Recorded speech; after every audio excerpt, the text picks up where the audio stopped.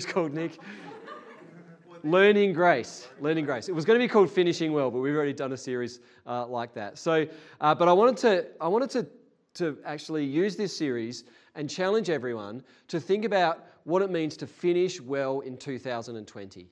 So in 10 weeks' time, it's the 27th of December. It's 2 days after Christmas. It's pretty crazy. So we've got like 9 Sundays or something for this series and 9 weeks to finish this year, really. Because once we hit Christmas, everything's holidays and that. And I kind of thought about, like, it's been such a disrupted year in so many ways. For everyone, it's been disrupted. And we've had the shared kind of experience of the whole COVID thing and church stopping and uni stopping and all this kind of stuff and being at home a lot more. And then everyone in their own world, their own lives, has had their own, journey, their own story this year. And now we've got like 10 weeks to go.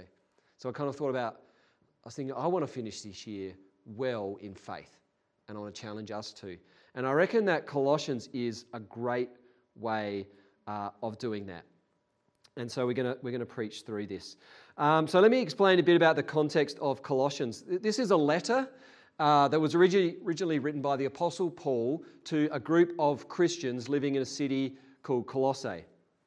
And 3 weeks ago, I preached this sermon in the morning, which you may not have probably heard therefore. It was called Toto, I've a Feeling We're Not in Kansas Anymore. And I was speaking about how the place of Christianity in Australia has shifted in the past generation.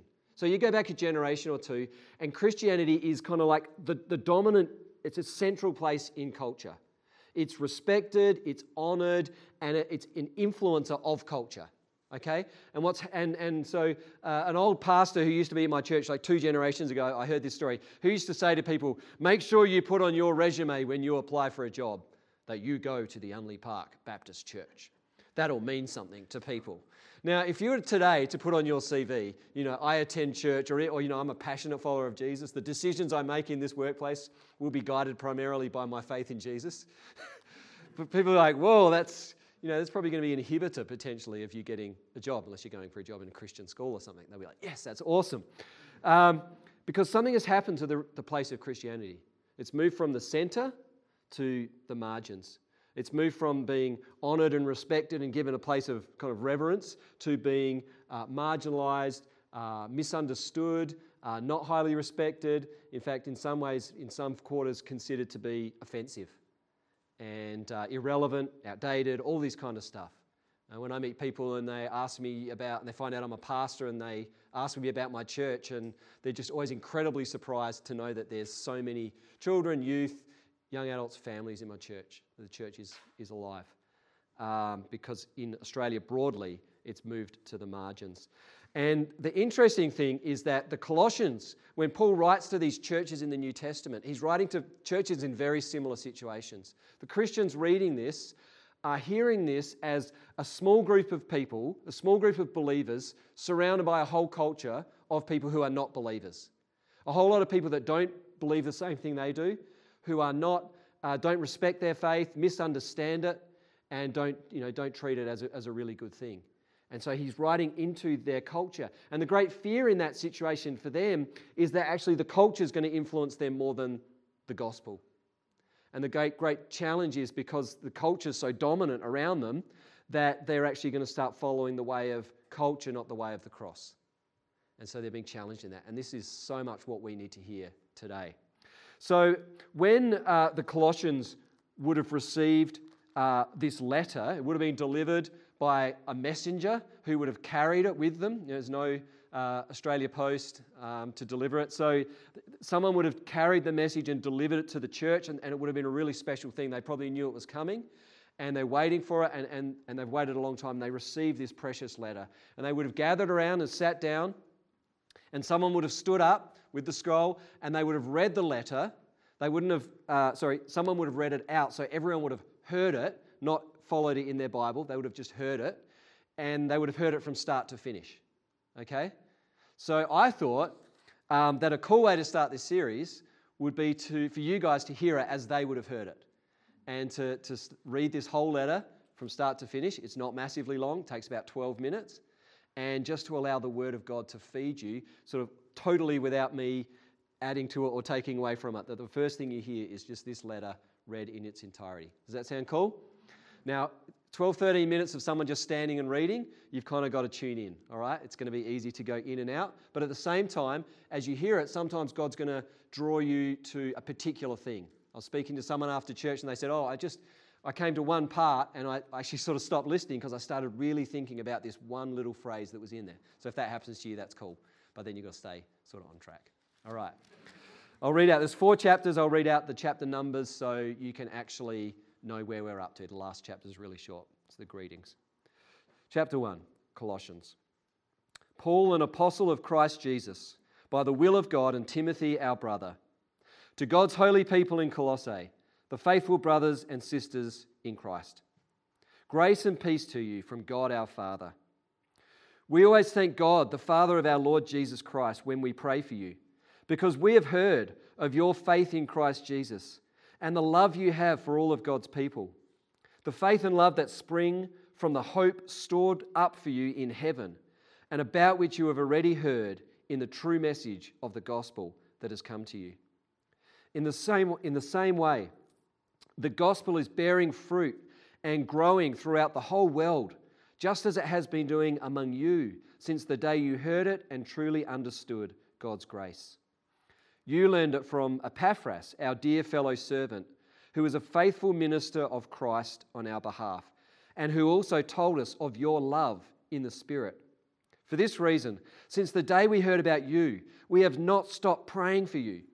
We continually ask God to fill you with the knowledge of His will through all the wisdom and understanding that the Spirit gives, so that you may live a life worthy of the Lord and please Him in every way, bearing fruit in every good work, growing in the knowledge of God, being strengthened with all power according to His glorious might, so that you may have great endurance and patience, and giving joyful thanks to the Father, who has qualified you to share in the inheritance of His holy people in the kingdom of light.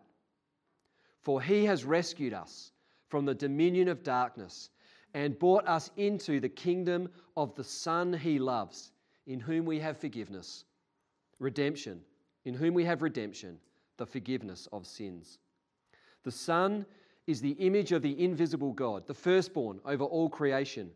For in Him all things were created, things in heaven and on earth, things visible and invisible, whether thrones or powers or rulers or authorities. All things have been created through Him and for Him.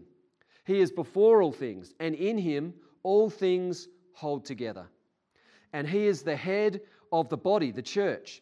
He is the beginning and the firstborn from among the dead, so that in everything He might have the supremacy. For God was pleased to have all His fullness dwell in Him, and through Him to reconcile to Himself all things, whether things on earth or in heaven, by making peace through His blood shed on the cross. Once you were alienated from God, and you were enemies in your minds because of your evil behavior. But now He has reconciled you by Christ's physical body through death to present you holy in His sight, without blemish and free from accusation. If you continue in your faith, established and firm, and do not move from the hope held out in the gospel.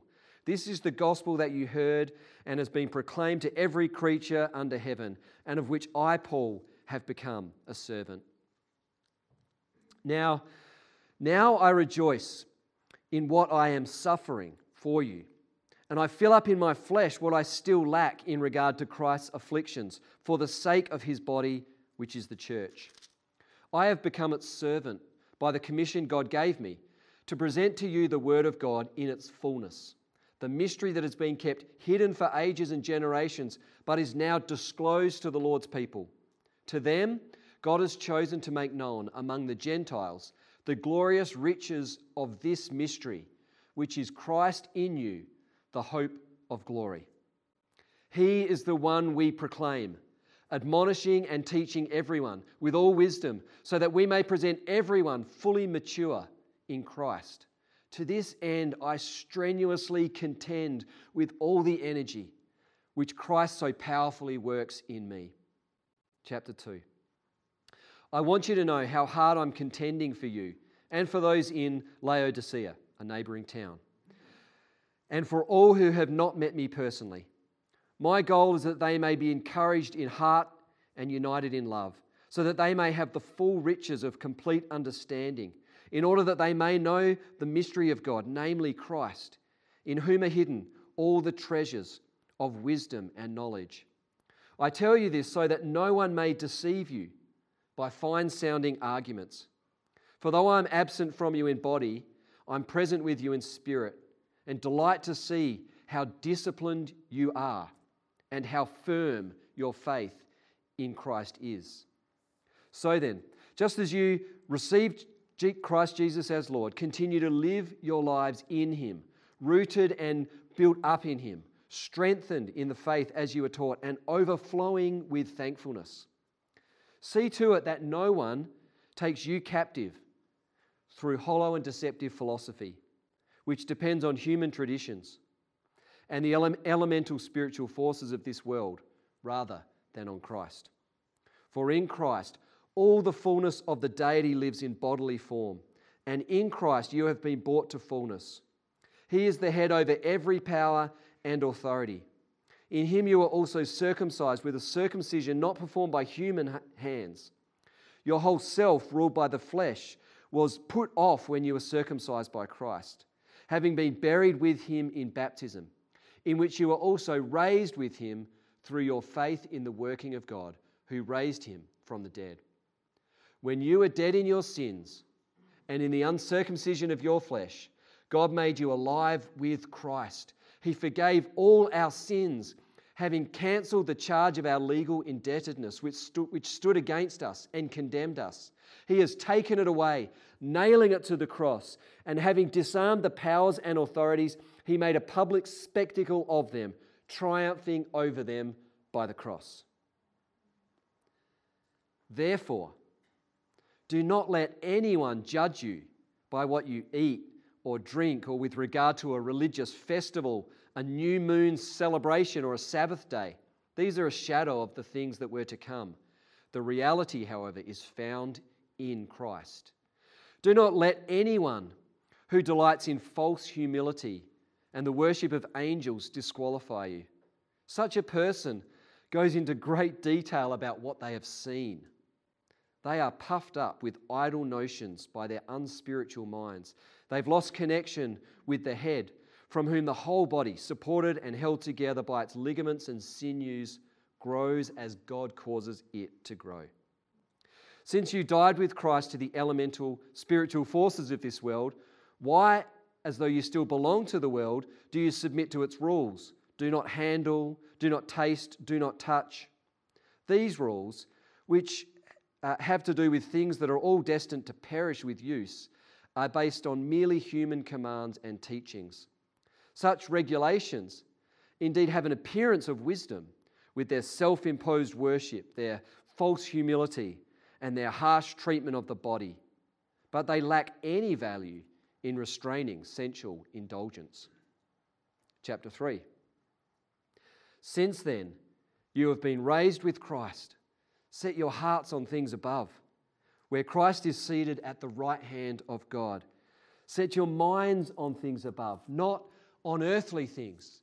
For you died, and your life is now hidden with Christ in God. When Christ, who is your life, appears, you too will appear with him in glory. Put to death, therefore, whatever belongs to your earthly nature: sexual immorality, impurity, lust, evil desires, and greed, which is idolatry. Because of these, the wrath of God is coming. You used to walk in these ways in the life you once lived, but now you must rid yourself of all such things as these: anger, rage, malice, slander, and filthy language from your lips. Do not lie to each other, since you've taken off the old self with its practices and have put on the new self, which is being renewed in knowledge in the image of its Creator. Here, There is no Gentile or Jew, circumcised or uncircumcised, barbarian, Scythian, slave or free, but Christ is all and is in all. Therefore, as God's chosen people, holy and dearly loved, clothe yourselves with compassion, kindness, humility, gentleness, and patience. Bear with each other and forgive one another if any of you has a grievance against someone. Forgive as the Lord forgave you. And over all these virtues, put on love, which binds them all together in perfect unity. Let the peace of Christ rule in your hearts, since as members of one body you are called to peace, and be thankful. Let the message of Christ dwell among you richly as you teach and admonish one another with all wisdom through psalms, hymns, and songs from the Spirit, singing to God with gratitude in your hearts. And whatever you do, whether in word or deed, do it all in the name of the Lord Jesus, giving thanks to God the Father through him. Wives, submit to your husbands as is fitting in the Lord. Husbands, love your wives. Do not be harsh with them. Children, obey your parents in everything, for this pleases the Lord. Fathers, do not embitter your children, or they will become discouraged. Slaves, obey your earthly masters in everything, and do it not only when their eye is on you and to curry their favour, but with sincerity of heart and reverence for the Lord. Whatever you do, work at it with all your heart, as working for the Lord, not for human masters, since you know that you will receive an inheritance from the Lord as a reward. It is the Lord you are serving. Anyone who does wrong will be repaid for their wrongs, and there is no favoritism. Masters, provide for your slaves with what is right and fair, because you know you also have a master in heaven. Devote yourselves to prayer, being watchful and thankful, and pray for us too, that God may open a door for our message, so that we may proclaim the mystery of Christ, for which I am in chains. Pray that I may proclaim it clearly as I should. Be wise in the way you act towards outsiders. Make the most of every opportunity. Let your conversations always be full of grace and seasoned with salt, so that you may know how to answer everyone. And then the final greetings, chapter 4. Tychicus will tell you all the news about me. He is a dear brother and faithful minister and a fellow servant in the Lord. I am sending him to you for the express purpose that you may know our circumstances and that he may encourage your hearts. He is coming with Onesimus, our faithful and dear brother, who is one of you. They will tell you everything that's happening here. My fellow prisoner, Aristarchus, sends you his greetings, as does Mark, the cousin of Barnabas. You've received instructions about him. If he comes to you, welcome him. Jesus, who is called Justus, also sends greetings.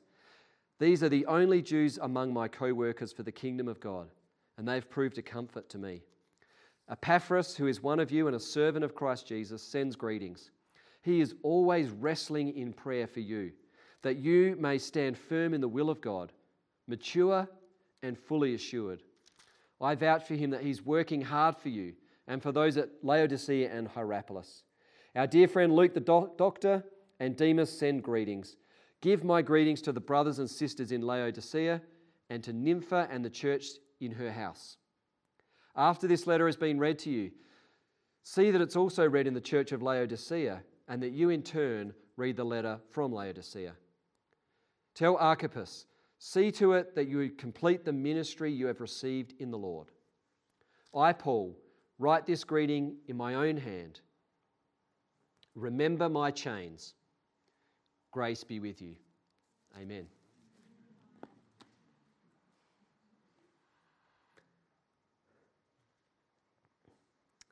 All right. Kind of almost just want to stop there, but I do have a sermon to preach, the stuff that I wrote as well, so let me get into that. I listened to that whole book read out, and you can, on the Bible app, you can have it read so that as you're walking along, you can hear it. And leading into this series, I just listened over and over again to that. and just allow different parts of that to speak to me. It's a really cool way to hear the scripture, to hear a whole book all at once. But let's look at verse 3 to 8 in the time we've got left, before I head for the door and head to York Peninsula. One thing that I'm always interested in, one thing I'm really like to read about, is the stories of great Christians of faith, great heroes of the faith through history. I love reading about people who, whether it's hundreds of years ago or more recently, whether it's people in Australia or other overseas, or missionaries who went into new lands, hearing about the stories of Christians who have persevered through hardship, who have endured suffering, who have shown incredible boldness and courage to do things that just challenge me and go, wow, could I, in the same situation, display the same trust in God and take the same leap of faith? People like Dietrich Bonhoeffer, who stood up against Nazi Germany as a German Lutheran pastor. Guys like Charles Spurgeon, the great preacher, or John Wesley, who started Methodism and it spread throughout England and preached to tens of thousands of people in great situations of great hardship. Great missionary pioneers like Hudson Taylor, who left England and went into China and spent his life there ministering to people. Great stories of people of faith. But as well as the great kind of heroes that are sort of known throughout the world, I'm sure there's probably people within your own life who for you have been significant kind of heroes of faith to you, people that you look up to. People that have displayed a quality, a character of faith that when you look to them, it's really encouraging, and in a sense, it's someone you look up to and give thanks for. When Paul thinks about the Colossian church, and when he starts writing to them, he starts off extremely positively. He says this about them. He says, we always thank God. I'm in Thessalonians. I'll go back to Colossians. I thought that doesn't sound right. All right. It's a little moment there. It's because I read the whole book, so it moved me to a different place. Galatians, Ephesians, Philippians, Colossians. He says, we always thank God, the Father of our Lord Jesus Christ, when we pray for you. Every time he prays for these people, he ends up giving thanks for them. And he does that because of their faith in Christ Jesus and their love they have for all God's people. But I thought, what an incredible thing that is. There's something about this church. In a sense, these guys are heroes of the faith. And every time he prays for them, he ends up just giving thanks. I thought, what an awesome thing that is for a church, for that to be said about a church. And I thought, I would love to lead a church that decades down the track, when people have ended up, many people going off to a different church, maybe they've moved interstate or overseas or to a different part of the city or whatever it is, and they remember their time at Hills Baptist Aldgate, that they look back and how are they going to remember their time here? Wouldn't it be wonderful if people look back and think about this church? Every time I remember my time at that church, I give thanks to God, because it was so formative. It was so important. There's actually many people who look back at past churches and there's a lot of sadness and disappointment and hurt. I don't want to ever have that said of this church. I want to be a church where people give thanks for their place in this church. And that's what's being said of this church in Colossians. And then in our own lives, I guess, isn't that a great thing if someone was to think of you and say, man, every time I think of Abby, I give thanks because of her faith. Every time I think of Ivy, I give thanks. Every time I think of Declan, I give thanks. And that's just such a wonderful thing that the lives would actually be generating a response of I give thanks for that person. So the thing in the Colossians that he gives thanks for, he names two things. He says because of their faith in Christ Jesus and because of their love for all of God's people. I'm going to unpack those two things. But what it's saying is it goes on to talk about the fact that they're living this incredibly fruitful life. If you go down a little bit, verse 6, it says, in the same way the gospel is bearing fruit and growing throughout the whole world, just as it's been doing among you since the day you heard it and truly understood God's grace. So to get a picture of this church, it's a church that leads Paul to want to give thanks, and a church that since the day they heard about Christ Jesus and accepted the grace of God has been a fruitful church. So in my backyard or front yard at the bottom alongside our driveway, you've got two fruit trees. There's an apple tree and a lemon tree. The apple tree is really big, the lemon tree is big for a lemon tree, but smaller than the apple tree.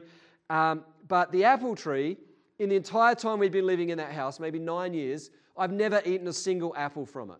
Like each year it produces about 5 very small apples that don't fully form, and then they fall off the tree and the birds eat them, and there's something wrong with that tree. Right? I should probably prune it. It's probably my fault, really. But the lemon tree is incredibly productive. Again, I don't do anything to it because I'm not much of a gardener, but something about it, it just produces this incredibly rich harvest year in, year out. And so which tree do you think I like better and value better? The lemon tree, right? It's because it's fruitful. And it's a great reminder that the Colossian church is a small church, but it's an incredibly fruitful church. And really what God's interested in is fruitfulness, not necessarily size. And I say that because, I'm leading Hills Baptist Church, which has grown hugely in size in the last, 8-9 years, become a very large kind of church. But that doesn't mean a lot to me because I know what God cares about is fruitfulness. Are we a fruitful church? That's what really counts. And so they're fruitful because of their faith in Christ Jesus and their love for all God's people. Now, faith in Christ Jesus can mean a number of things. We're saved by grace, the scriptures say. We're saved by grace through faith. So we're not saved by works, but through believing, through faith. But following that initial decision of faith, and what Paul's talking about here is not just that initial decision, but flowing from it should be a life of faith, i.e. that daily we live by faith. And you may have heard me tell this story before, but I think it's a great illustration.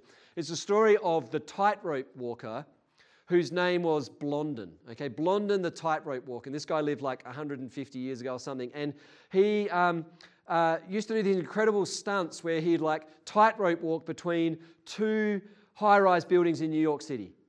And there was a time when he tightrope walked between 2 sides of Niagara Falls. Right, he's got this wire strung up, and all he's holding is like this big long pole, and he walks across with no wire, and the waters are thundering below him, and if he falls off, he's dead. And a huge crowd gathered to see this incredible stunt.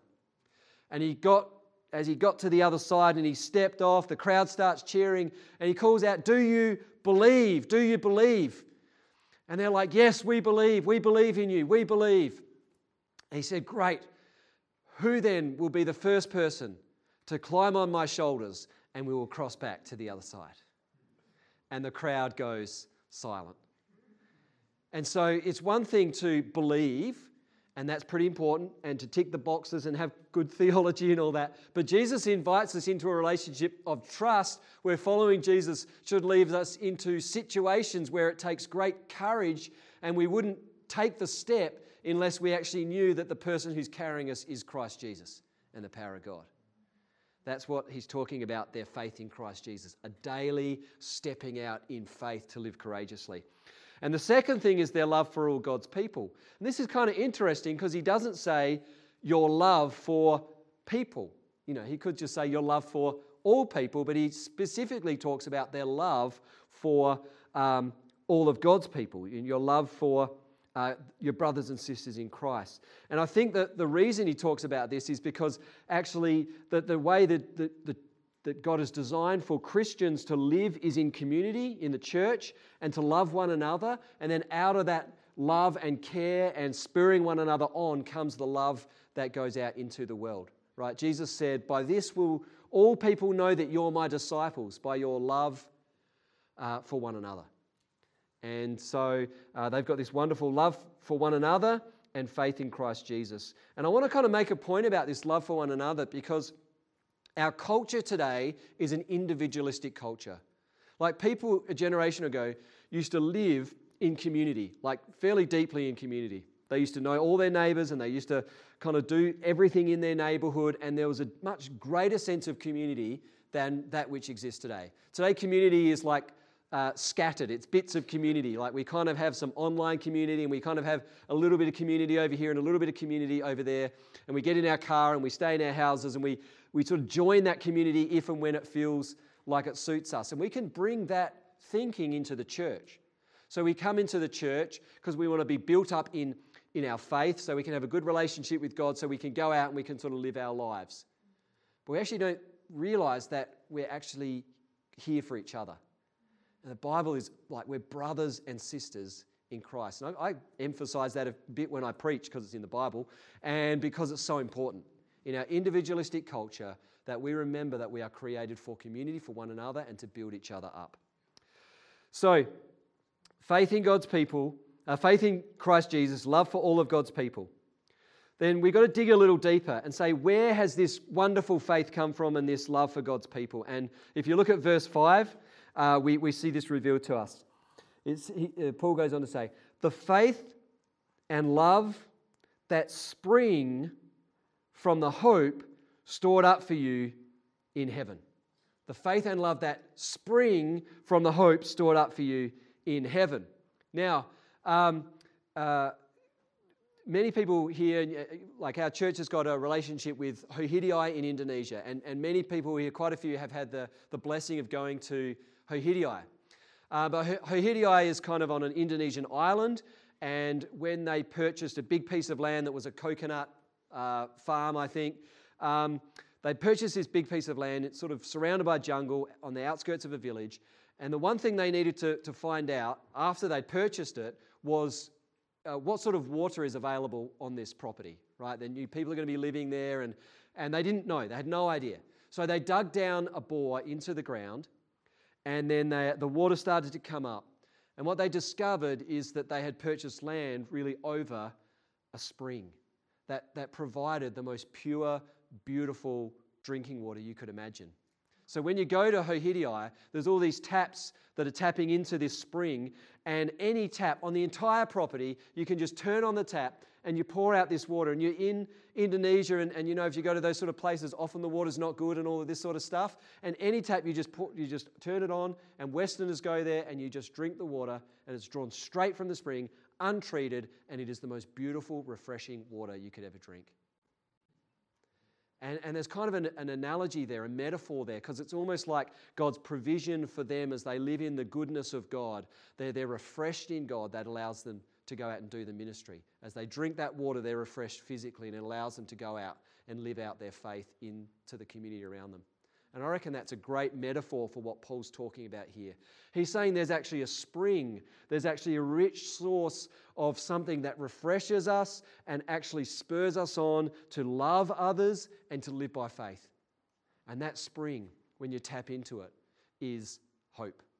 The hope stored up for you in heaven. Now, heaven in the West, in our Western modern culture, secular culture, has become something relegated to kind of an imaginary concept and ridiculous kind of images of it, where you're kind of like wearing some white dress if you're a bloke, and you kind of got little wings and a halo, and you sort of float around on a cloud, and there's these ridiculous images, and heaven has been reduced to being a ridiculous fairy tale. But the Scripture reveals to us that if your eyes are fixed just on this world, if you live for nothing more than the things of this world, if your hope in life is nothing more than to retire with enough money to get the caravan and travel around for 20 years before you get too old and you end up, kind of not able to do that stuff anymore, if that's what your hope is set in, then in the end you're going to end up with a great sense of emptiness. Because we are designed for heaven. We are created for eternity. The Bible says that God has set eternity in our hearts. And we are created for this. And so the hope we need to look forward to is something way beyond this life, and we need to look forward to eternal hope in Jesus. It's interesting that we're kind of like become the now generation. Like a generation ago, people used to have to wait a lot more for a lot more stuff. Right? Let's say an overseas holiday. An overseas holiday in the past was maybe like you'd live your whole life, and then at retirement age, you'd be like, that you'd take this great holiday overseas if you were lucky. It was a special thing. But like my kids came home to me one day, and they're like, when they were 10, one of my kids was like, Dad, it's so unfair. I'm the only kid in my class who hasn't been overseas. It's like, oh, wow, you're so living such a tough life. And even just like simple things, like you used to wait to hear the news. Everyone would like wait, and at 6 o'clock at night you could tune in and find out the news from the day, or you get the paper the next day. But now everything is available like straight away. Like you want to find something out, it's right there on your phone. You want to contact someone, you contact them straight away. You've got your phone with you all the time. Everything's kind of the now generation. And everyone in your generation wants a lot of stuff right now. They like saving up for stuff is not in. Putting stuff on credit, Afterpay, all of that stuff is in. And that plays into everything. That plays into how people today think about bigger stuff like relationships, sexuality, all of that. It's like, let's do everything right now. Let's just have everything. We want it, and we want it now. Because really, what is there to hope for? So let's just go after everything now. But let me tell you, there is a future eternity. The early Christians who were persecuted often to the point where they were martyred, that is to mean they were killed for their faith. When they were being thrown to the lions, when they were being made into human bonfires, when they were being torn apart by wild animals, do you know what they became famous for? They became famous for singing praises to God in the midst of that. They would be about to be martyred. They would be tied up, about to be torn apart, and they would start praising God. And the Roman authorities found out it had the opposite effect of what was desired, because what was desired was that they would start cursing, or they would start, shouting out curses against the God that had led them. Their faith had led them to be at this point in their lives, and that others would be able to jeer at them and all this kind of stuff. But what they found is that people were just sickened by this, and that people started to go, what is with these people? What have they got? What is this faith that they're singing about, because they're about to be killed for their faith, and they're praising God and singing about the eternity that they're about to enter into. And the question is, have we become just like our generation, where our eyes are not fixed on the eternal hope, but just fixed on the here and now, the immediate? The scripture says, so we fix our eyes not on what is seen, but on what is unseen, because what is seen is temporary, but what is unseen is eternal. But where are our eyes really fixed? So easy for us to fix our eyes on this life. So the source, the spring is to deeply go into remembering and dwelling on and thinking about hope. Like there's a famous saying which is like, this person is too heavenly minded to be of any earthly good. But that's actually not the problem for us today. The problem is that so many Christians are too earthly minded to be of any heavenly good. So we got to draw from the spring. We got to drink from the spring. So let's push a little deeper though. How is it that the Colossian church came to be holding on to this hope and experiencing this hope and looking forward to this hope of heaven? And the answer is through learning grace. Let's push a little deeper into the passage. It says this, in the same way the gospel has been bearing fruit and growing throughout the whole world, just as it has been doing among you since the day you heard about it and you truly understood God's grace. Verse 7, you learned it from Epaphras. You learned this grace from this guy called Epaphras, who is the guy that went and planted the church and ministered to these people faithfully to establish them in their faith. And so I kind of think about learning grace. Many of you here aren't married yet, but learning grace is a little bit like marriage. This is kind of the analogy, I think. So when you receive grace, when you truly believe for the first time, at that point you are saved. Just as when you stand in front of a church, wherever you stand, and you make promises and you sign the forms, at that point you are married. But what you discover as you go on a little bit in life is that at that point, there is still a lot to learn about marriage. And then you've been married for a year or two, you discover there's still a lot to learn about marriage. And then you get to where I am, and next year we celebrate 20 years of marriage. There's still quite a lot to learn about marriage, because you go through different ages and stages and situations and context. And so you've got to keep learning. And I think grace is like that. We've got to keep learning grace. Right? I never reached a point where I said, well, I've taught my sermon on grace to the church. I never need to mention grace again, because we've got to keep learning grace. You see, the thing is that there's many Christians, all Christians have been forgiven, completely forgiven. But there are many Christians who struggle to accept that they're truly forgiven. All Christians are accepted by God, accepted completely. but many Christians struggle to accept that they are accepted by God. All Christians are loved unconditionally. God loves you unconditionally, but many people struggle to accept that they are loved unconditionally. Those who have put their faith in Jesus, if you have done that, you are secure. You've got eternal security through Jesus. But many struggle to accept and live in the grace of God that you are eternally secure. And so there's this learning process, learning to live in grace, learning to live in grace, learning to live in grace. Not by works, I'm not saved by works, I'm saved by the grace of God. And learning to live deeply in that grace. So let me conclude by kind of summarizing this. The passage ends up saying this. Learning grace leads to truly understanding God's grace. Truly understanding God's grace leads to having eternal hope, the hope stored up for you in heaven. Having eternal hope leads to faith in Christ and love for all God's people. And faith in Christ and love for all God's people leads to a richly fruitful life. Let me repeat that. Learning grace leads to truly understanding God's grace.